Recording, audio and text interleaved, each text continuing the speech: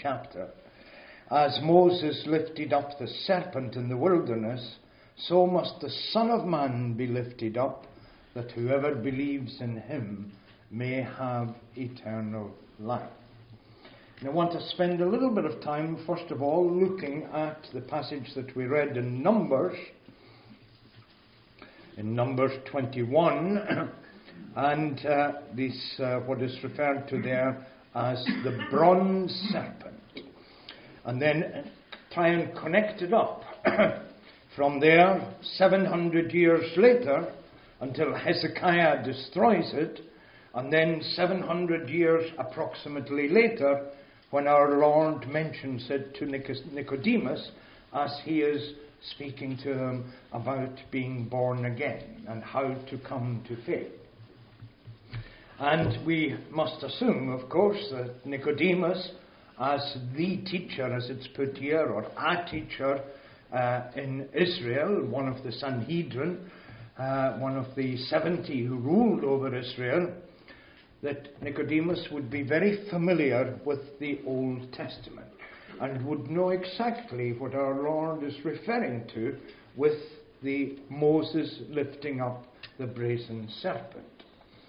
But whether at this particular point he understood the full significance of what that actually meant, that's another matter altogether. He did, of course, come to understand, because we find him later, of course, involved not only in the burial of Christ, but among those who are of the apostles and those who are with him. So what had happened approximately 1,500 years before that in the desert? If we sort of go back in time to the original incident, there are various interesting things that we need to put in place here to see exactly what had happened. First of all, we have to bear in mind that those who are now standing at the entrance to the promised land are not those who came out of Egypt, with only two exceptions. And perhaps Moses would be the third. The only two exceptions are Caleb and Joshua. And you will remember, of course, that had come about because of the report of the spies quite some time previously, approximately 38 years before, when the people had refused to believe the good report that two of the spies, Caleb and Joshua, gave, and preferred to believe the other 10 who had said that there were giants in the land and they would never be able to conquer them, etc., etc., etc. And because of that, because of their unbelief, God had then, in his justice, but also in his mercy, sentenced the children of Israel to wander in the desert for 40 years, approximately 40 years, until that generation had died out.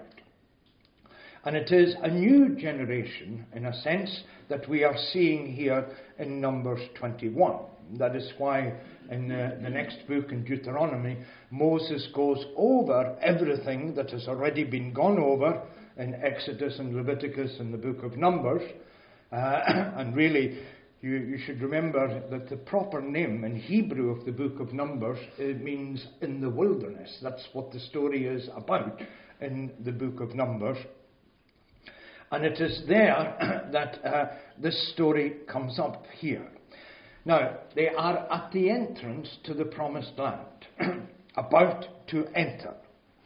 And in the previous chapter, we see that Edom, the king of Edom, the children of Edom, you remember the descendants of Esau, who were related to them, in a sense, had refused to grant them passage through their land directly to Canaan. And that meant that they had to reverse down towards the Gulf of Aqaba, the Red Sea, the port of Eliat, where the port of Eliat is now, and turn around again and go round that land on a long journey to enter Canaan in a different way.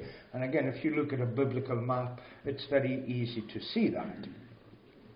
And also at that same time, as you'll see in the previous chapter, Aaron had died.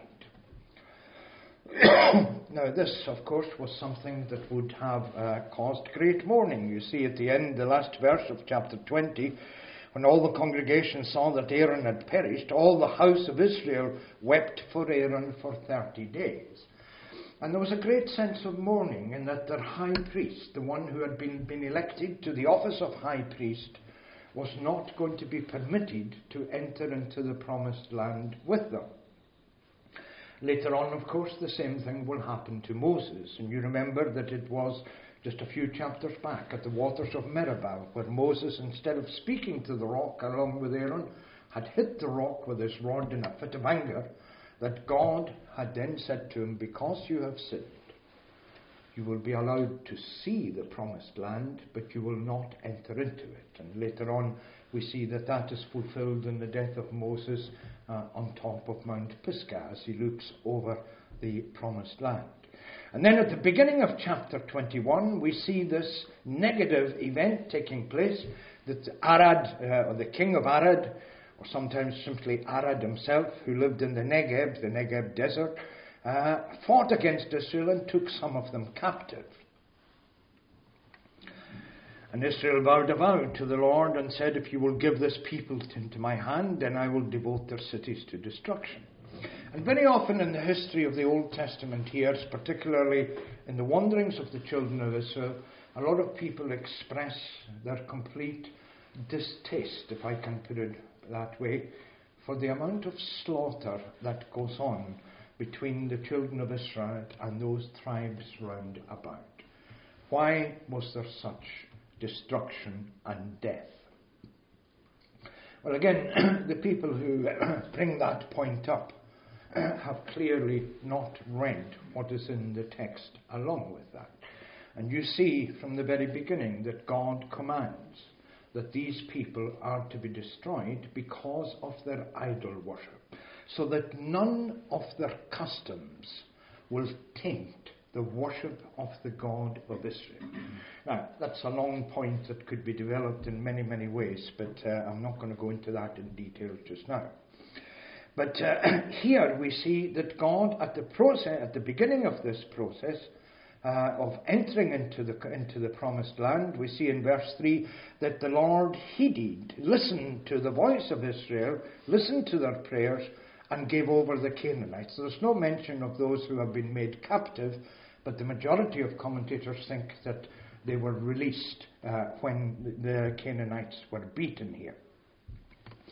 And so their cities, etc., are destroyed. They would later form part of some of the inheritance of the children of Reuben and so on. And then they have to go back down. From Mount Hor they set out by the way to the Red Sea to go round the land of Edom. And the people became impatient on the way. Now, that's in a sense not surprising. If you think of it, they've been wandering around now for 38 years, etc. and so on.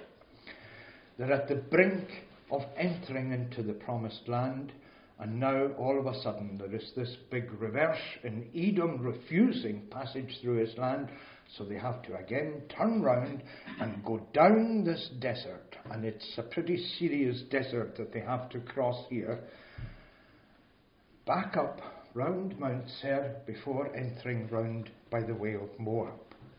And so they become very, very disheartened. Not surprising, really. But what happens then, of course, as they become disheartened, the people spake against God and against Moses. Why have you brought us up out of Egypt to die in the wilderness? How many times have we heard that before? If you go back over the history of Israel coming out of Egypt, we come across that several times.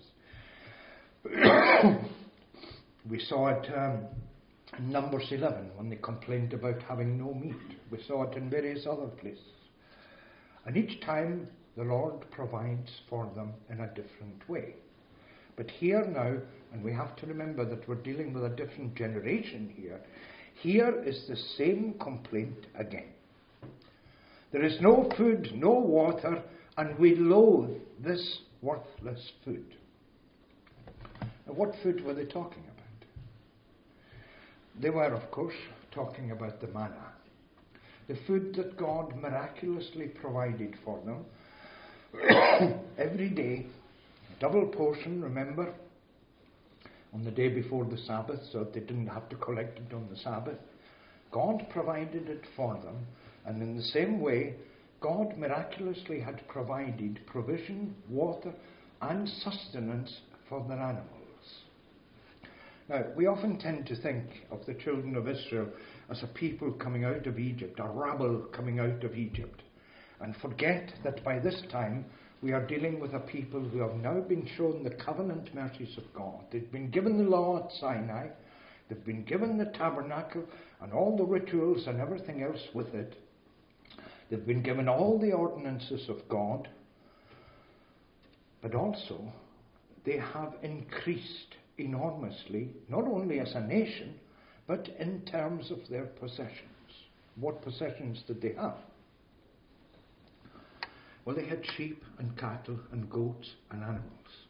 And we see that a little later on, particularly stressed for us, when Reuben and the tribe of Gad come to Gilead and say that they want to stay there because that land is good for cattle. And the scriptures tell us that they had much cattle. And that, of course, was where the animals for sacrifice throughout the 30 years of the journey in the wilderness had come. And it must have been, without any question, also where some, or at least some of their own food, as well as the manna, would have also come. God has provided for them in all that time. And yet what happens? They grumble. God has provided you with all sorts of comforts that so many other people don't have. You are here this evening, well housed, well fed, probably economically comfortable, maybe not rich, but comfortably off, and yet you still grumble. And you and I are no different from the children of Israel in that way. We grumble about our situation. And sometimes when things don't work out the way we want them, who do we grumble against? We can very often grumble against God. We grumble against God's providence. And that's exactly how the children of Israel here reflect human nature. And human nature, because of its contamination with sin, hasn't changed over the thousands and thousands of years of human history. Nor will it ever change.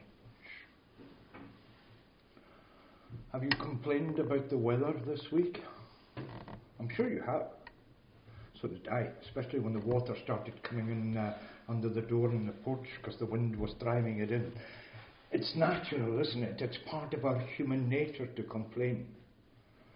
But think how many thousands of people in other parts of the world would have been so grateful for even a quarter of the rain that we've had even just today. Even just today. And yet it is in our nature to complain. There are times, of course, when the Lord's people go through difficult providences. And sometimes it is very difficult for us to understand the purpose of these providences.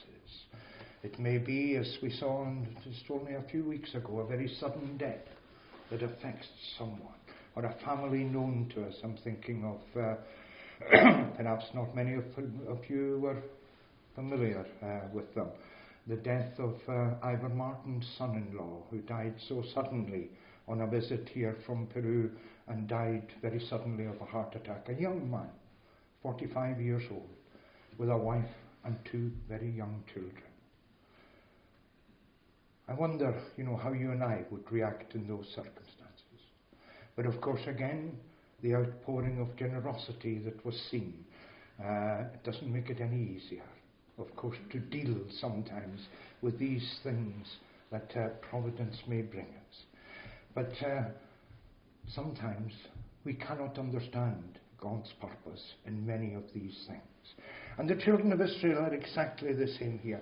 They love to complain, just like all of us. But you notice how God deals with them. And you see this again and again and again throughout the Old Testament, that God's dealing with his people, particularly in the wilderness, is through his justice. We saw that not very long ago when we were dealing with the man who had sworn, taken the Lord's name in vain, and the one who was gathering sticks on the Sabbath. God's justice is shown throughout, particularly in the Old Testament. But when we move into the New Testament, and as we'll see with Nicodemus and Jesus, it is God's mercy that is shown. What's the link between the two? Well, we'll see that in a moment. Then the Lord sent fiery serpents among the people, and they bit the people so that many of the people of Israel died. Now, this does not mean, of course, that the serpents were on fire. It's the effect of the venom, of the poison. When the snake bites, that it feels as if fire is spreading through the body. But notice the first reaction of the people here. Strange, isn't it, that at this point you think, did the Lord deliberately send serpents that weren't there before, and they suddenly appear and attack the people? Or was it that the serpents were always there, and God's protection had been on the people up until this point? And when this protection is removed, then the serpents attack. They bit the people so that many people of Israel died. What's their first reaction? The people come to Moses and said, "We have sinned. We have sinned." And sometimes in your circumstances and my circumstances, it's our first reaction to come, not to Moses, but to come to God, to come to an intercessor. Because, excuse me, that's exactly what Moses is. Remember that Moses' role throughout the time of leaving Egypt until his death is as an intercessor, a mediator between God and the people. He is the one who stands there on many occasions. And you remember that God had even said to him at one point to stand aside, that he would destroy this people and make of Moses a great nation. And how Moses had pleaded with him that that would not be the case. And of course, God relents. Now, it's not that God changes his mind. Again, that takes us into another area altogether. But that God knew exactly the process that would be gone through so that the intercession would be seen. "We have sinned, for we have spoken against the Lord and against you. Pray to the Lord that he take away the serpents from us." But God doesn't do that. So Moses prayed for the people. But the answer is not that the serpents are taken away. What's the answer? It's a most unusual answer. It's not the answer we would have expected. And the Lord said to Moses, "Make a serpent, make a fiery serpent." In other words, an image of it. "Set it on a pole, and everyone who is bitten, when he sees it, shall live." So Moses made a bronze or a brass serpent, depending on how that's interpreted. Some think it's made of copper, and set it on a pole. And if a serpent bit anyone, he would look at the bronze serpent and live. Now that is a most unusual remedy. It's not what you would have expected. Because there is a sense in which it seems even to contradict the second commandment. "Thou shalt not make unto thee any graven image." But the image is made at God's own command. Why was it an image of a serpent? That's another interesting question. Why would it be an image of a serpent? Well, perhaps in the first place, the obvious answer would be that that is where the problem is coming from. So therefore, it is an image of the problem. The problem is encapsulated in the image. But perhaps there's two other reasons that go with it. Those who had come out of Egypt would have undoubtedly spoken to their children about what Egypt was like, and particularly the worship that went on in Egypt. And if you can know anything about the history of Egypt, particularly during the time of the pharaohs, you will know that snake worship, the worship of snakes, was a particularly prevalent cult in Egypt, and that it was supposed to be a healing cult, a cult that healed from sickness. That may be one reason. But I think there's a better reason than that. You remember when you go back to the book of Genesis and Adam and Eve, Eve is deceived by what? By Satan, of course. But in what form? In the form of a serpent. Even we find that referred to in the book of Revelation. That Jesus says in the book of Revelation that this is the old serpent, the dragon, the devil. And that sets it together and connects it for us. And we see how from the beginning to the very end of Scripture there is this link, this theme running through it all the time. Everyone who is bitten when he sees it shall live. When you saw it, was it a reminder of the fall? Probably not for the majority who had been bitten initially. But then we saw something else that was very curious. It's quite obvious from the passage that we read about Hezekiah that the children of Israel had kept the image of the serpent and the pole for the next 700 years. It had accompanied them right through their journeys into the conquest of the land of Canaan, and it had been put, first of all, in the tabernacle, maybe not in the Holy of Holies, but probably in the holy place, and then again it is brought into the temple. And it's there in the temple until the time of Hezekiah. Now, it's never mentioned again in Scripture. There's no thought of it being worshipped or anything like that. But it's certainly there. Because what has happened in the time of Hezekiah, well, you remember, he calls it Nehushtan, which simply means the brass serpent. He broke in pieces the bronze serpent that Moses had made, for until these days the people of Israel had made offerings to it, or as it says in the King James Version, had burnt incense to it. It had become an object of idolatry, an object of worship, and Hezekiah destroys it, has it ground to powder. And there's no mention again of the serpent or anything to do with it until 700 years later, more or less, when we come to the conversation between our Lord and Nicodemus. And it's here that we need to start looking at the parallels between the two. Just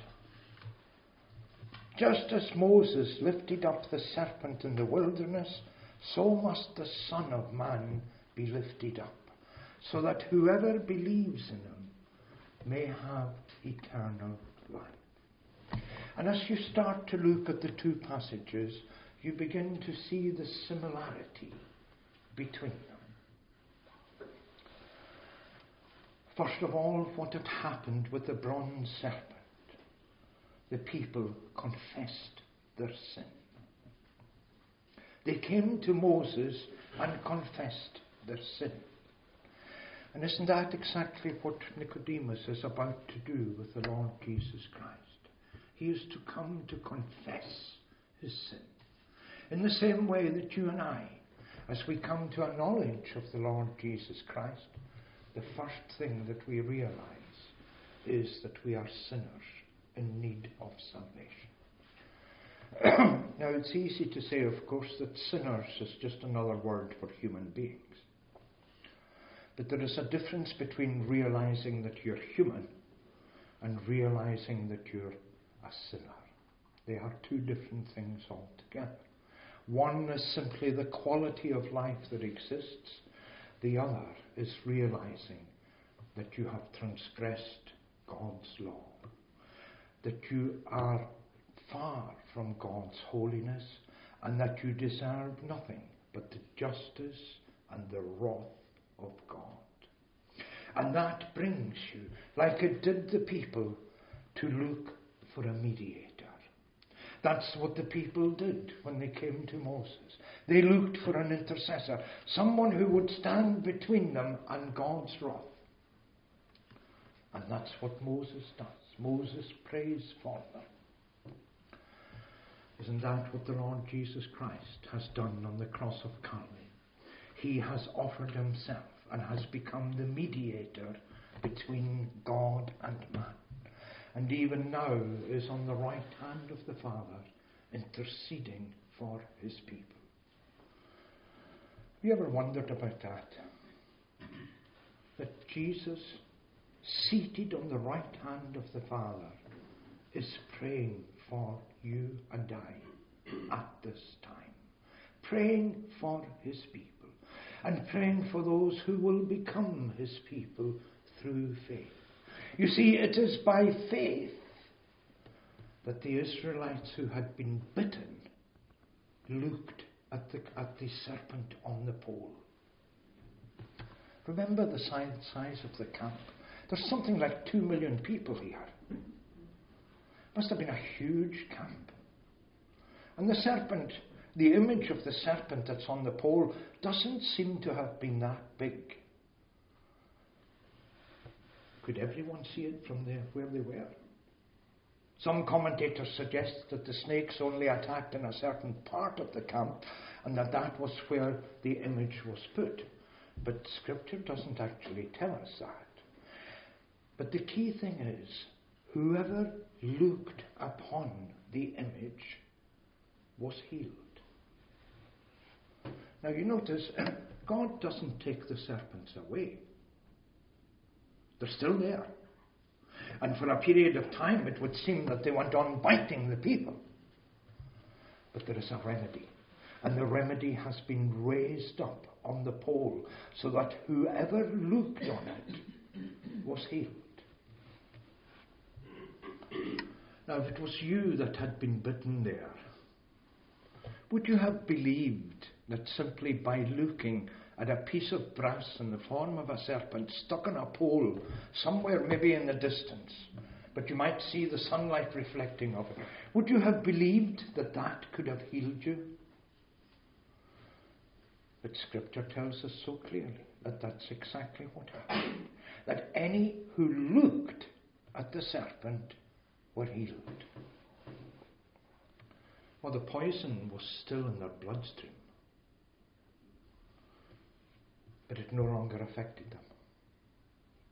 And isn't that the way it is with sin? The poison of sin is still in your bloodstream. It will ultimately cause your death. That is how death came into the world. The wages of sin is death. And the fact that the Israelites were healed did not mean that the poison was taken away. And did not mean, of course, that the sting of death would be taken away. But they were healed at that period of time. You see, the serpents weren't removed. And in the same way, sin is not removed by the cross. But the efficacy of the cross overcomes the effect of sin. And you notice that it's not a human remedy. It's a divine remedy. It is God who provides the solution for the plague of the fiery serpents. It is God who sent it, but God who also provides the solution. God's justice is being shown. And God's justice still needs to be shown. How is it carried out? It is carried out, of course, in what took place on the cross. That the Lord Jesus Christ, this is a foreshadowing of what Christ will do. That's why Jesus discusses it with Nicodemus. Because Nicodemus probably doesn't understand the significance of the serpent. Just as this Moses lifted up the serpent in the wilderness, so must the Son of Man be lifted up, that whoever believes in him may have eternal life. Whoever looked at the serpent in faith was healed. It's exactly the same, isn't it, with the cross? Whoever believes in the sacrifice that is made, the atonement that is made on the cross, will have eternal life.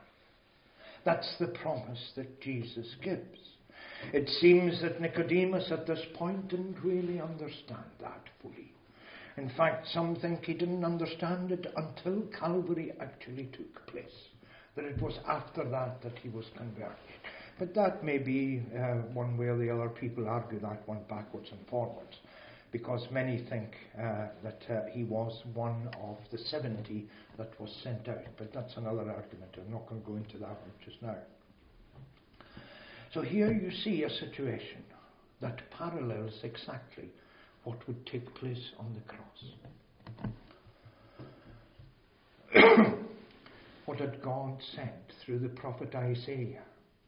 He had said in Isaiah 45, he had said, "Look unto me, all ye ends of the earth." And the word look there, the original Hebrew, means to actually have to turn round and look. There was a deliberate act of faith involved in turning round and look. And it may well have been that in looking at the brazen serpent, that for many of the people, they actually had to turn from where they were to look at where the serpent was. How many of us turn to look at the cross and to look and see what has taken place on the cross? We're all familiar with the story, of course, but very often we pass by on the other side. We do not look to see what is going on the cross.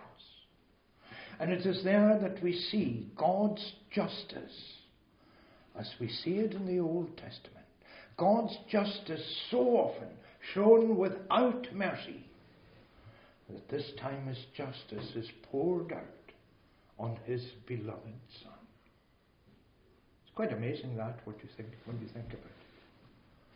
You see the prefigure of this in the Old Testament, of course, with Abraham sacrificing, or about to sacrifice, Isaac. Take your son, your only beloved son, and offer him as a burnt offering. And yet here is a greater sacrifice. The Son of God, the only beloved Son, in whom I am well pleased. Remember the words spoken at the baptism of Jesus. And here you see God's wrath being poured out on his beloved Son. Why? So that you and I would find mercy. So that you and I would come in faith to look at the cross, to look at the atonement, to see what is being done there, and to realize and understand that we cannot come into God's presence without a mediator. The people of Israel came first of all to Moses. You see that pattern so often in the Old Testament. They wouldn't come directly to God. In fact, earlier on, they had been so frightened of coming close to Mount Sinai when the law that was given, that they pleaded with Moses to speak for them. And here he is again, pleading with God, interceding with God. And you see how the serpent, how Nehushtan shows forth what is to happen on the cross of Calvary. That there is an intercessor, one who has satisfied God's justice. Excuse me. And because God's justice is satisfied, God's mercy and God's grace can be poured out. And that's exactly what happens a little bit later on the day of Pentecost, when the Holy Spirit is poured out in fullness. You see, the brazen serpent has a lot to teach us. Like so many other shadows, prefigurations that are shown in the Old Testament of what is to come in the New. And it's not surprising, in a sense, that this is the figure that Jesus uses with Nicodemus, because Nicodemus would have been familiar with that figure. How many people are familiar with Nehushtan nowadays? Or even know the name? Or even if you mention the brazen serpent to him, have any idea what it means? Even among the people of God. You see, the book of Numbers, and so many of the things there are things that we don't often go back to. We find it boring, difficult to read, and yet so often they are prefigures of what is to come. That's what the writer to the Hebrews does.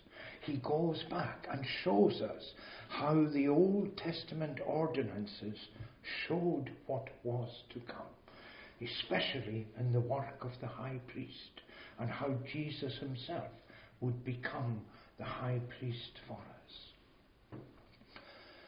You see, the brazen serpent on the pole was like a shadow of the cross, but the substance of the cross was not there. It prefigured, it showed what was to come. In the same way as the sacrifices on the Day of Atonement, how the sprinkling of the blood and the shedding of the blood prefigured what was to come. They were shadows, they were types. But the real substance was to come 1,400 years later, after the tabernacle was actually created, approximately, by the time our Lord comes. And this is what Jesus reminds Nicodemus of in verse 16. For God so loved the world, and it's probably one of the most famous verses that you see signs with it everywhere, even at sporting events and so on. John 3:16. And yet I wonder how many people know it. For God so loved the world that he gave his only Son, that whoever believes in him should not perish, but have eternal life. And you notice how Jesus goes on to explain, for God did not send his Son into the world to condemn the world, but in order that the world might be saved through him. Whoever believes in him is not condemned. Isn't that exactly the same as it was with the serpent? Whoever had faith to look at the image of the serpent was healed. But whoever does not believe is condemned already. Same as it was with the serpent. If you didn't bother to look at the serpent, thinking that it was a useless object that wouldn't help you in any way, there was no healing. Why is he condemned already? Because he has not believed in the name of the only Son of God. Jesus couldn't explain it perhaps any clearer to Nicodemus than he does there. It's one of the clearest explanations of everything that would take place in the atonement at Calvary. And Nicodemus must have gone away wondering about so many of these things. But God brings him to faith. He comes to faith eventually. And perhaps you are here this evening and you're wondering about these things as well. You can see the links from the Old Testament to the New. But it raises more questions for you than it does answers. And so often that's what happens when we're avoiding the challenge of believing. We look for alternative questions. Why did it have to be that way? So many people come up with that question. Why did it have to be that way? And the answer is very simple, but it's not an answer that most people will accept. Because there was no other way. There was no one else who could satisfy God's perfect justice.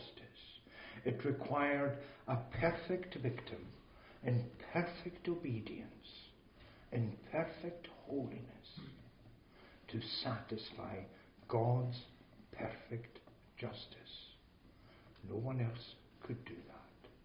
And this is the foretype that we see in the serpent leading us through to this conversation between our Lord and Nicodemus. Perhaps you're asking the same questions yourself this evening. Perhaps you're struggling to come to an understanding of the conversation that Nicodemus has with our Lord. You must be born again. How can you be born again? By faith. It's as simple as that. By faith. And yet, even although we say it's simple, it's not simple at all. It's extremely difficult for us to have faith. But it is the gift of God. And if you ask, like the people asked, for an intercessor to plead for them, if you ask in exactly the same way, the promise is that you will come to faith. There was no restriction on who looked at the serpent. No restriction at all. Anyone who had been bitten could look at the serpent. Anyone. If they chose to do so or not, that was up to them. But anyone could look at the bronze serpent who had been bitten. In the same way, anyone who has the poison of sin in their veins still, and that is all of us, you and I, all of us, may look in faith on the cross of the Lord Jesus Christ, and may come in prayer through the intercession that is made for you to a saving knowledge of Him as your Lord and Saviour. May the Lord grant that these thoughts would be blessed to us. Let us pray. Our Father in heaven, we thank you for your word. We thank you how we can see how the Old Testament and the New dovetail together. But we thank you more than anything else for the gift of the Lord Jesus Christ, for the blood that was shed and the atonement that was made, that sinners may come to a saving knowledge through the love that was behind it. For you so loved the world that you sent your only Son. And we give you thanks for that. We pray, O Lord, that any who are struggling here with their faith this evening would be strengthened, would come to a saving knowledge. And we pray that you would pardon our sin through Jesus Christ our Lord. Amen. Let us conclude then by singing the final verses in Psalm 106. Take us through again some of the things that happened to the children of Israel. On page 382, verse 43, He many times delivered them, but with their counsels so they him provoked, that for their sin they were brought very low. Yet their affliction he beheld, when he did hear their cry. And he for them his covenant did call to memory. After his mercy's multitude he did repent, and made them to be pitied of all those who did them captive lead. O Lord our God, us save and gather the heathen from above, that we thy holy name may praise in a triumphant song. Blessed be Jehovah, Israel's God, to all eternity. Let all the people say, Amen. Praise to the Lord give thee. Let us sing these verses then in conclusion.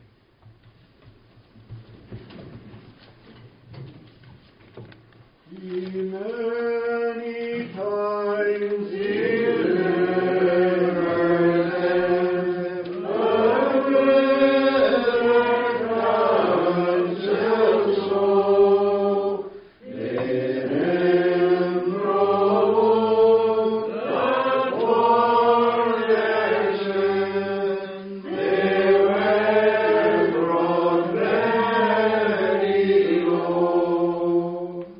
Yes,